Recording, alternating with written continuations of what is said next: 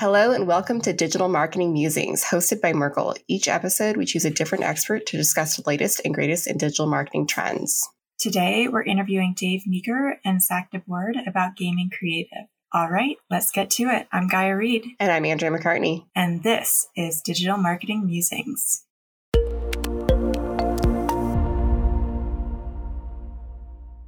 Welcome back to Digital Marketing Musings Season 2. Today, we're joined by Dave and Zach to talk about gaming creative.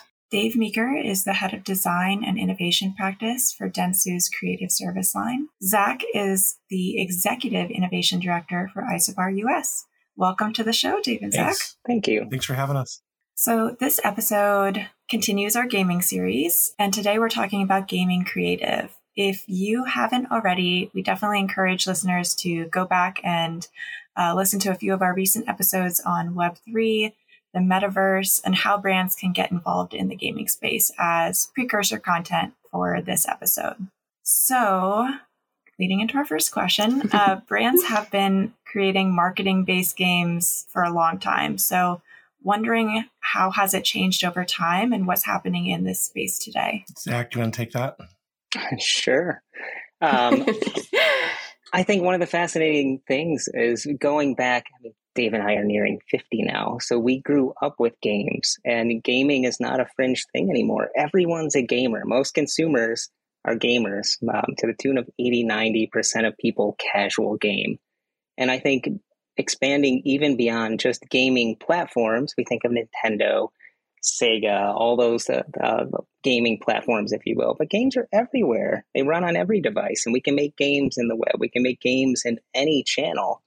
And what's fascinating is once we start to connect those dots and move consumers through experiences that both educate them on products and move them toward valuable goals. Not only are they learning about something, but to be able to transact now, that is something that's new.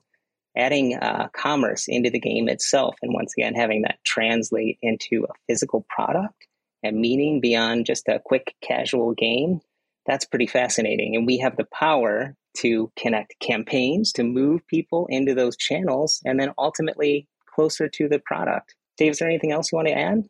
Just that, 15 years ago, you could get away with making a game and actually releasing it from a branded perspective, and the company could have their own fast food game. But the competition has obviously gotten a lot more stronger. There's a zillion choices out there, but what that creates is all these amazing opportunities to integrate brands into other platforms, other kinds of gaming experiences. And now with, you had mentioned the metaverse from a previous show, we do a lot of work in that space, and now it's all getting combined, right? So we used to talk about like omni-channel web experiences across devices. Now it's almost as if we can add gaming into one of those channels. So it's great. It's obviously more confusing for brands, but that's why we're here, is to help them navigate these waters. And I'll add, just to add to that, this idea of persistence, and that these games, once again, are not ephemeral little one-hit kind of wonders or just quick and fun. The game itself can evolve, right? As campaigns change and we change the mechanics, we can move, once again, consumers through these experiences in different ways. So yeah, it's always evolving, and we are now hitting a point where the games themselves are becoming incredibly complex, with artificial intelligence guiding narratives behind the scenes. And at the same time, graphics in general are just getting incredible. They're starting to move into photoreal. And with 5 years or so, that whether it's streaming or running on your mobile phone itself, that will translate into what consumers see and interact with now. And that's a huge shift from 5-10 years ago. And I think we had heard you guys previously mention that there are games happening today that just don't really feel like games. Can you articulate on that point as well? What do you mean when you say that? Well, I mean, my perspective on it is that we used to think about user-centered design in all points of digital, right? But with the proliferation of gaming, and with everyone being much more connected to each other via social media and through their mobile devices, and casual gaming having such a rise amongst a traditional non-gaming population, it's as if now our users, right, our consumers that we target have become players. And so when I say that, we're starting to, I mean, everybody's been talking about gamification, which is a word that I think we cringe at a lot of times because game theory and game mechanics and the concepts of game design are like an entire discipline by their own right. And so gamifying something seems kind of trivial, or it trivializes sort of the heft of what really goes into creation of great games. But we see things like today, shopping experiences can feel like they're a game, right? We can see commerce experiences feel more gamified. And that doesn't have to be the front end experience layer that someone participates in. It can be as novel as picking out 3 products and being unsure which to buy and then floating those out to your friends so that they can vote, right? And suggest which one they think looks best in your space versus what looks best for you. As we start to see things like achievements, as we start to see things like you making choices and much more dynamic visual and experiential feedback in the apps that we use, and just kind of better experiences, right? The web and mobile have come a long way in 15 years. I don't know why I keep using 15 years as my benchmark here, but it feels like Web 2 started then, and now we're moving into this world of Web 3. So as Zach had mentioned, like with the power of graphics processors and browsers and the way we're able to deliver content, I mean, I would suspect that a lot of more serious apps feel a lot more gaming-like because of just the types of interfaces that we'll be able to build. I had an experience a couple weeks ago where we were looking at technologies for dashboards. Like, who thought a dashboard would be built in Unreal Engine? But that's where we're moving, right? So the technologies that powered video games are now being pulled forward to power other types of experiences, whether that be a car configurator or a virtual, meeting, or something as mundane or historically mundane as a data dashboard, but now is in 3D and can respond to your gestures or voice. So it's all kind of converging.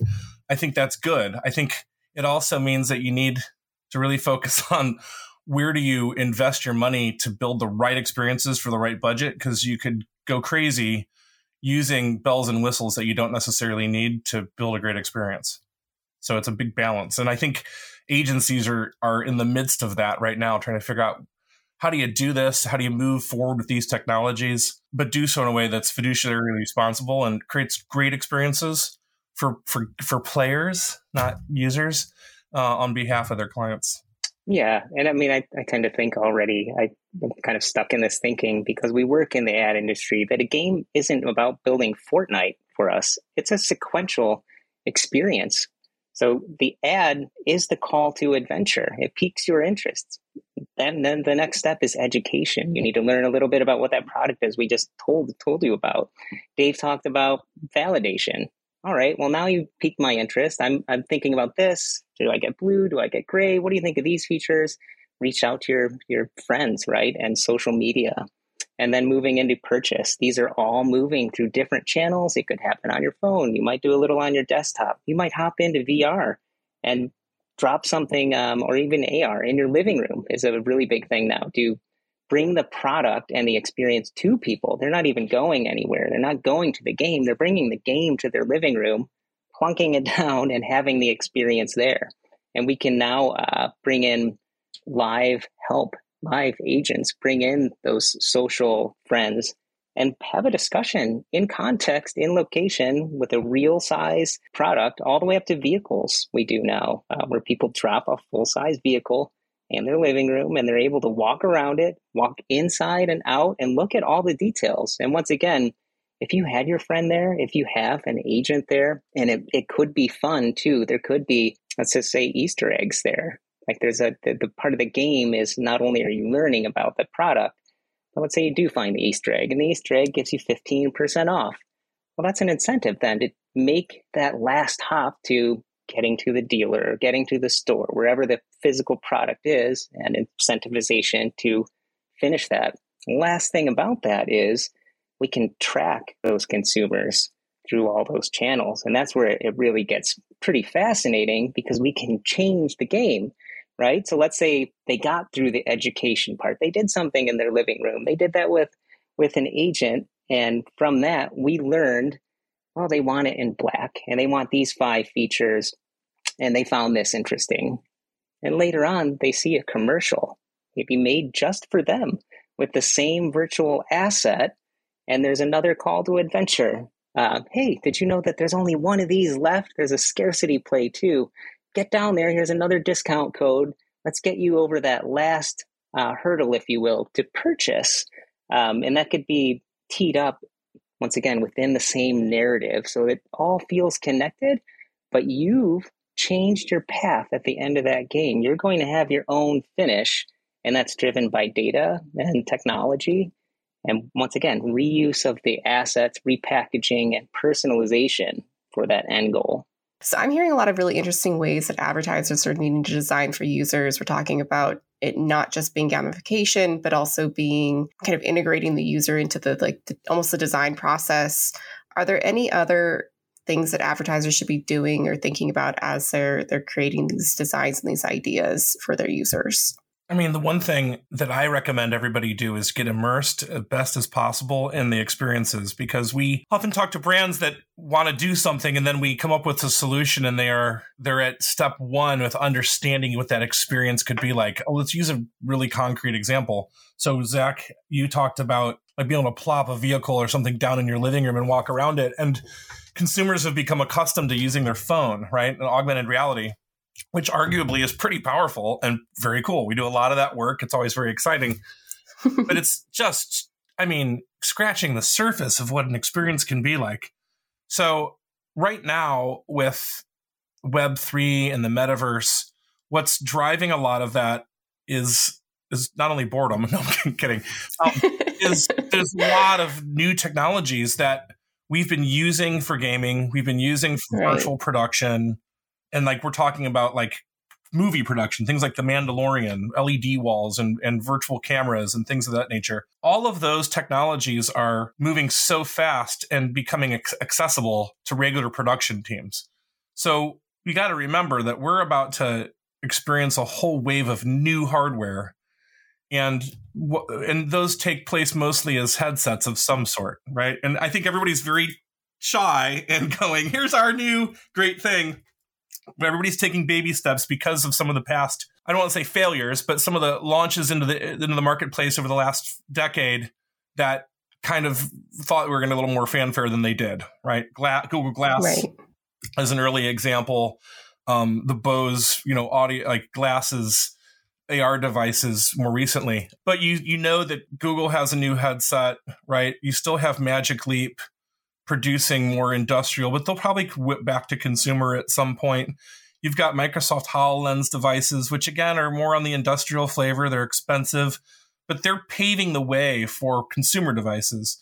The rumor out there is Apple's moving on something as an AR headset, mixed reality headset. And then you're going to have, like I saw yesterday, that the company that is heavily funded that's making contact lenses is a year away from a launch.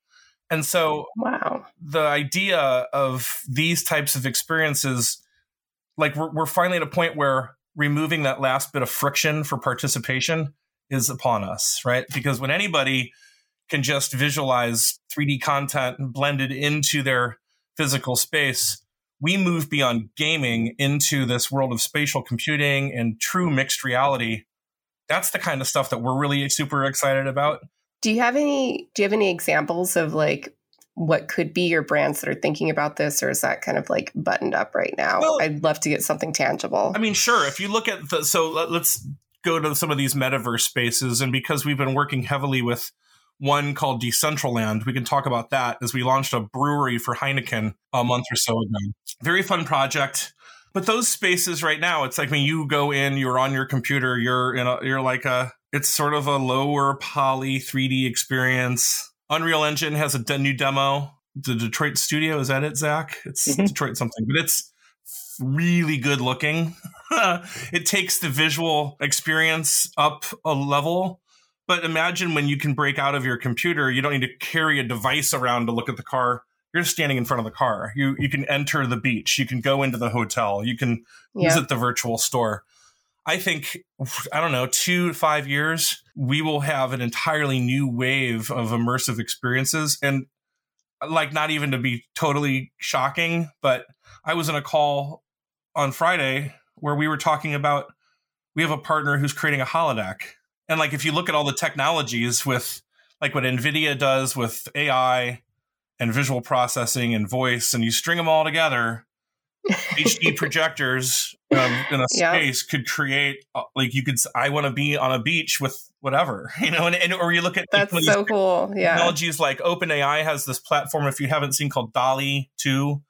And it's a way for text descriptions to render photographic images. I mean, we're at the cusp of AI and neural networks, and then you get to the world of quantum computing. Like, our reality and our virtual content become completely married. I can't even, like, all experiences become brand experiences at that point, right? I think the challenge we will have is not finding places to play.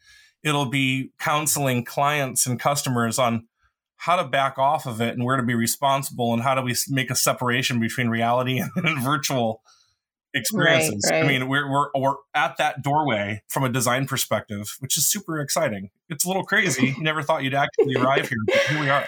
Yeah, it's fascinating. I mean, Dave talked a lot about hardware, and the hardware is going to open up new types of experiences, but there's still the underlying channels where the content lives. He brought up Heineken, and it was a virtual beer launch. They were launching a virtual beer. They wanted to have their full press release virtual.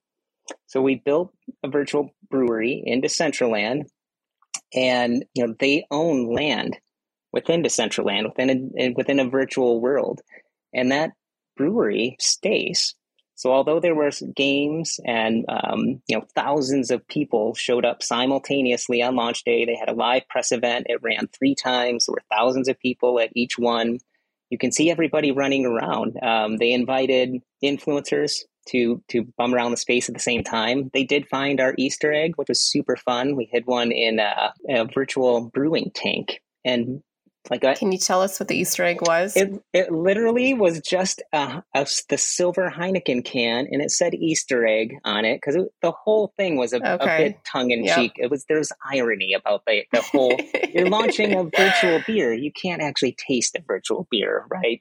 So what does that actually mean? So we had some fun with that. It literally says Easter egg.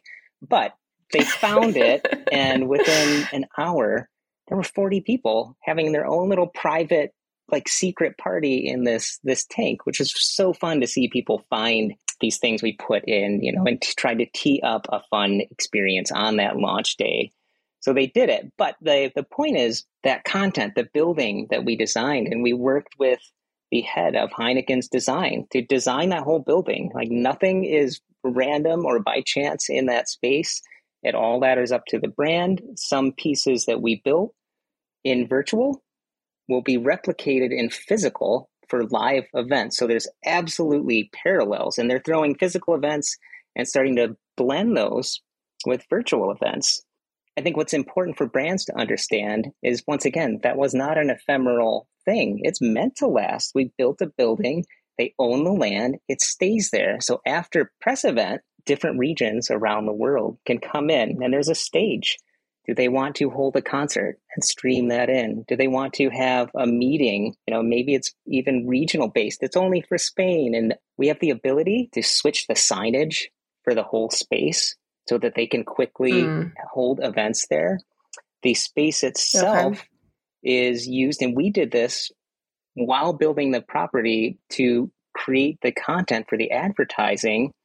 We made all the content in the space. The building that we built in virtual became our virtual production platform. So we made avatars of people and had them run through and animated all kinds of characters in there. That became the social media for the space. So once again, this idea of building these spaces with a longer term plan of, all right, but here's how you can use that. Now you've built it. Think about how you would use a real studio. Do it now, but people can come in from home or anywhere, right? And use this space in new ways. So it really unlocks a large chain of possibilities. And to Dave's point, we come in to help brands know what the right channel is. Heineken came to us with some ideas. They knew what they wanted to do, but where should that be? Where's the audience that we want to hit? And we weighed different channels. Ultimately, coming to Decentraland is the right mix of things we wanted to hit. And we'll be talking a lot to brands about what's the right cryptocurrency then, to enable commerce. These things are fairly unregulated right now. They can be dangerous, especially if campaigns are not properly put together. It exposes consumers to risk and very simple scams. At this point, we take that stuff really seriously. So from the channel itself to the commerce, that's where we come in to set up the guide rails, provide playbooks and a roadmap. Here's how your brand can move into the future. Well, Zach, I mean, and maybe I can pause after this because you can determine if you want to talk about this or not, because it's a little more serious than what you think of gaming. But like, you can go create a game, and brands have for a long time. But are you measuring the game, right? Does the game integrate into anything else? The assets for the game that you create, like, can you use them elsewhere? We're taking more of an approach now, I think, especially as Dentsu starts to come together and we work more closely across the different, from media to Merkle and data and customer experience to creative. Like, what's the ecosystem look like for you? And so when we're creating 3D content, we're looking at, like, where else can this content be used across your enterprise, from your conferences to print pieces to web to mobile to 3D experiences. And then how does it all tie together? So, for example, if you are a brand that wants to sell a piece of physical merchandise in a game, but in the game you're buying the digital version, is that an NFT? Is that not? Is it simply a loyalty tie-in? How do I fulfill that order in the real world? How do I get you that sweatshirt this afternoon while it appears on your avatar right now? Like, it starts to become much more complicated than, hey, let's build a game. And so you have to start to have connected commerce experiences. We talk about first-party data. I mean, the one thing I find fascinating that we don't talk about enough probably is that Web3 and decentralization, aka blockchain, provides new ways to secure customer data to make these experiences owned by the customer versus owned by the brand who could eventually sell their data. So you have these deep interactions. The customers are more willing to participate. There's a level of security there that didn't exist before. It starts to overcome the issues that everyone was talking about around cookies going away and data privacy. And so I would challenge us as a business, I would challenge our clients and our industry that maybe the future solution to all this is more tightly integrated experiences that people really, really participate in that are built on these forward-thinking technologies. It kind of is a win for everyone across the board. The brand gets a better interaction with the client. The customer gets what they want out of experiences. There's additional value. We as an agency team get to push the boundaries and really, do really amazing creative work that is fun to work on, that really moves the needle. And it's just fun to see these different disciplines all coming together where it's no longer like, oh, the gaming conversation, right? It's like clients saying, what can we do in gaming? So it's a full shift. And we're lucky to be in the middle of it.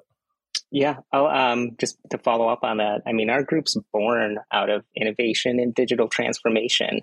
We've always thought strategically about these things. We've always been at the forefront of technology. We rode the wave through Flash and Flex. I mean, we're going back like 10, 15 years now, and rich internet and what that meant. And as a reminder, people were paying, like $1 million for a 30-second Flash intro, because that was the beginning of moving from page-based web into, once again, rich internet. Then Flash was killed.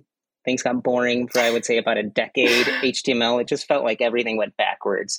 But now 3D is here. It is fully it's actually been here a couple of years. It took, I'm not kidding, I bet we did, because it's hard to explain these things through slides. We need to make prototypes. We make demos. That's gotta be a lot of fun, like watching like the customer's eyes light up of like, oh, this is what it could be sort of situation. Like that's gotta be really gratifying for you. It's amazing. Yeah.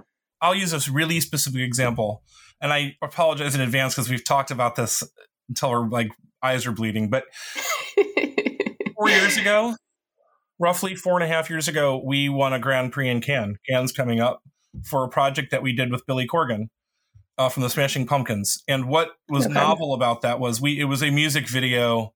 We made a music video. Okay. But we had an artist named Danny Bittman create all of this ethereal content inside of Google Tilt Brush inside of a VR headset. Then we animated that content. And then we shot Billy playing the piano for a song called Aeronaut on Microsoft's Mixed Reality Capture Studio stage. So we captured him as a 3D object. We took other creative visuals inside of Unity, which is a game engine. We composited all this stuff. And then so here we have a Unity app that inside, if you watch it on a computer screen, is a 3D version of him playing the song. The background's changing. It's like a virtual stage. And then we put virtual cameras inside of the VR experience, and we shot the video. And so online, there is a music video that is a 2D rasterized video that plays back at you, which is cool. Shot in VR. Interesting. But then we were able to take the game, the VR stage out of Unreal, and be able to take you and put you in that 3D setup. And then we ran that across a bunch of film festivals and interactive experiences, and that's still available on Steam. So this idea that I can create content inside of a rendering engine, but then I can have you go inside the rendering engine. So as an homage to the technology and to our own R&D, which is really kind of the lifeblood of that project, now we start to see real-time filmmaking leveraging Unreal and Unity. Like, we will, by the end of this year, be producing television commercials, quote unquote television commercials, whatever that is anymore, inside of things like Unreal Engine or Unity, and being able to mix and match that content. You could replay your own version of it. We can make dynamically generated content. So the city background in your commercial is different than the city background in my commercial. These things can run in banner ads. They can run as feature films. Like, oh my gosh, it's all of these technologies and all these experiences start to converge. And if you can think of it as an ecosystem of virtual production, it sounds intimidating, but I would argue that if you do it right and you're good at it, you will save money compared to traditional production techniques, traditional web, traditional game experiences where you go everything in an individual kind of, let's do this, then let's do this, let's do this. When it all comes together, it paves the way for a really exciting future, albeit a future that not a lot of people understand, and that we have to have new talent coming out of universities that are like a shifted mindset, where it's like hybrid kinds of people, designers and technologists coming together. You've got a degree in fine art or it was a minor in animation and then a computer science master's or something. So we don't have these people today. And I think that there's a huge opportunity for the next wave of people entering the job market and creative fields to do some really awesome stuff. So you guys have talked a lot about like how we create this asset, particularly for like the advertisement itself or a specific deliverable itself. But when we're talking about like media more broadly, you've talked a lot before about just movie making and how we're kind of using these same types of tools, and there's the potential to just make movies in this way. Can you talk a little bit more about that and what you mean by Absolutely. So there's a fascinating convergence happening where movies are moving towards games and games are moving towards movies, and advertising's in the middle. We get to pick and choose from the best of both worlds. And that's why, Dave and I are talking about hopping into movies as a gaming experience, because we can change the movie in real time. So what we mean by that is, on the film movie side, things like The Mandalorian use an LED back wall behind them. It's no longer green screen, and there are huge benefits of doing that. One, everyone can see that there's woods behind the person. There's context, right, for the actors. But that real light is now reflecting on their faces. So there's no green glow on people as they're capturing it. It is the reflection of the woods. So things can look just much better and be produced faster. That digital asset, however, that's on the background, and this ties into return on investment. It's not super cheap to make these things. The return on an investment, and this is why we talk about multi-channel experiences, is once you've built that asset, use it everywhere. That's what reduces the cost, is because you can get away with not having to do a traditional shoot. So let's just say we make a photorealistic vehicle. Well, you can get a 360 interior render and use that on the website now. That used to be a $100,000 studio shoot. That's like a side, like, oh, well, we've already got this asset. Hey, do you guys want this? Sure. Well, that's it, right? Like, that's a huge benefit and reduces cost. Things can be made faster. Not to mention, if there's something wrong with it, well, we don't like the lighting in there. We'd like it to be, more blue. We'd like it to be night. We'd like it to be day. We'd like it to have a purple background behind there. Yeah, no problem. We'll render that out in the next 30 minutes and we can have that asset updated. So the assets, once again, used in that movie, we can directly plunk into a world, and there's some modifications. It's not totally like moving from one to the other. A game has to be more optimized and run in real time. But once again, the asset, we can build that world around it and have a gaming experience. And for us as advertisers, when Dave was talking about personalized commercials and things like that, it's reusing those assets and stitching together a story that we now move people through multiple channels. But they can make those commercials. They can make a world. A brand can make a world that lives, in a permanent land like Decentraland, and then all of the advertising and media that connects those threads. And Zach, I think the second part of this, or where this evolves to, is, and what I'm about to say is hard to do, so bear with me. Don't expect to see it tomorrow. Blending interactivity with entertainment and storytelling. So we used to do a bunch of work with HBO, and in the course of doing that work, we did a bunch of interviews to talk about the future of how studios and creative companies are thinking about content. And there was a gentleman who we interviewed, and this sticks in my head. He was, I won't give away who he is, but he was the creative director for a major entertainment property that deals with superheroes. And he said that when you start to mix storytelling, which they are really good at, and that's what they do, right? They are storytellers. Despite the technology, despite the movie making, they tell you a story. If you take yourself away from that scripted story and you interfere with it, you're now gaming. And I'll use a specific example, but you run the risk of telling now a less attractive story and building a less engaging game. So right now, game makers are game makers and storytellers are storytellers. And yes, games have stories, but the example we all would kick around, because at the time that we were working on this project, the Red Wedding episode came out, and I think it was the end of season 1 in Game of Thrones. And we were all shocked and appalled the day after that aired, and we were all in the office, and somebody on the team said, God, could you imagine where a fight breaks out in the scene and you grab your Xbox controller and you jump in and you fight for your side, right? And then you participate in the action, and then you jump back out and you go back to passive viewing mode. Again, could be amazing if done right. Could ruin storylines if done wrong. But as you start to look at, and I know this sounds crazy, but the future of artificial intelligence and where it's going, the ability to construct storylines on the fly, it's like having a team of personal writers sitting over your shoulder, watching your interactions and telling the storyline, but then having your storyline meet back up with everybody else's so that you have common storyline of a promise of the future that is really fascinating. I look at us, Zach and I particularly, because we've been working together forever and we're getting older, maybe less interesting, but for my 12-year-old, I can see that in 3 minutes of watch, 3 minutes of play, 2 minutes of watch, 1 minute of play. That becomes really easy to understand and something I could see adopting. So I think that, again, the next couple of years are gonna change how all of this comes together. That's exciting. And I think we're going to see more.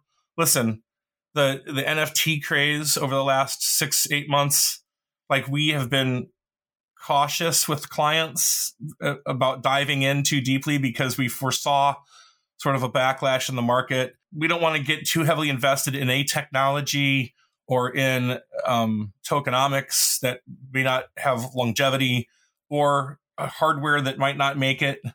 But overall, things like Web3, blockchain, right, underlying technologies, real-time rendering and filmmaking, LED walls, faster GPUs, your browsers becoming rendering engines in their own right. Like, it's all happening. So what is gaming anymore? I mean, I think it's all becomes this future of creativity and the future of experiences. The metaverse is ultimately just the interface layer of the future internet. Right. So like, because gaming are serious apps. I will argue that Entering Your Time doesn't have to be like the worst web interface you've ever seen. It doesn't. It can actually be enjoyable. And it doesn't even mean that it has to be gamified or move into the world of gaming. But overall, I think creativity gets boosted. COVID has impacted all of us. We're all a little more casual than we were before. Like, how do we move forward as a society as our personalities and attitudes have changed, while our technology has changed, our expectations for experience is evolving? Like, that's all good.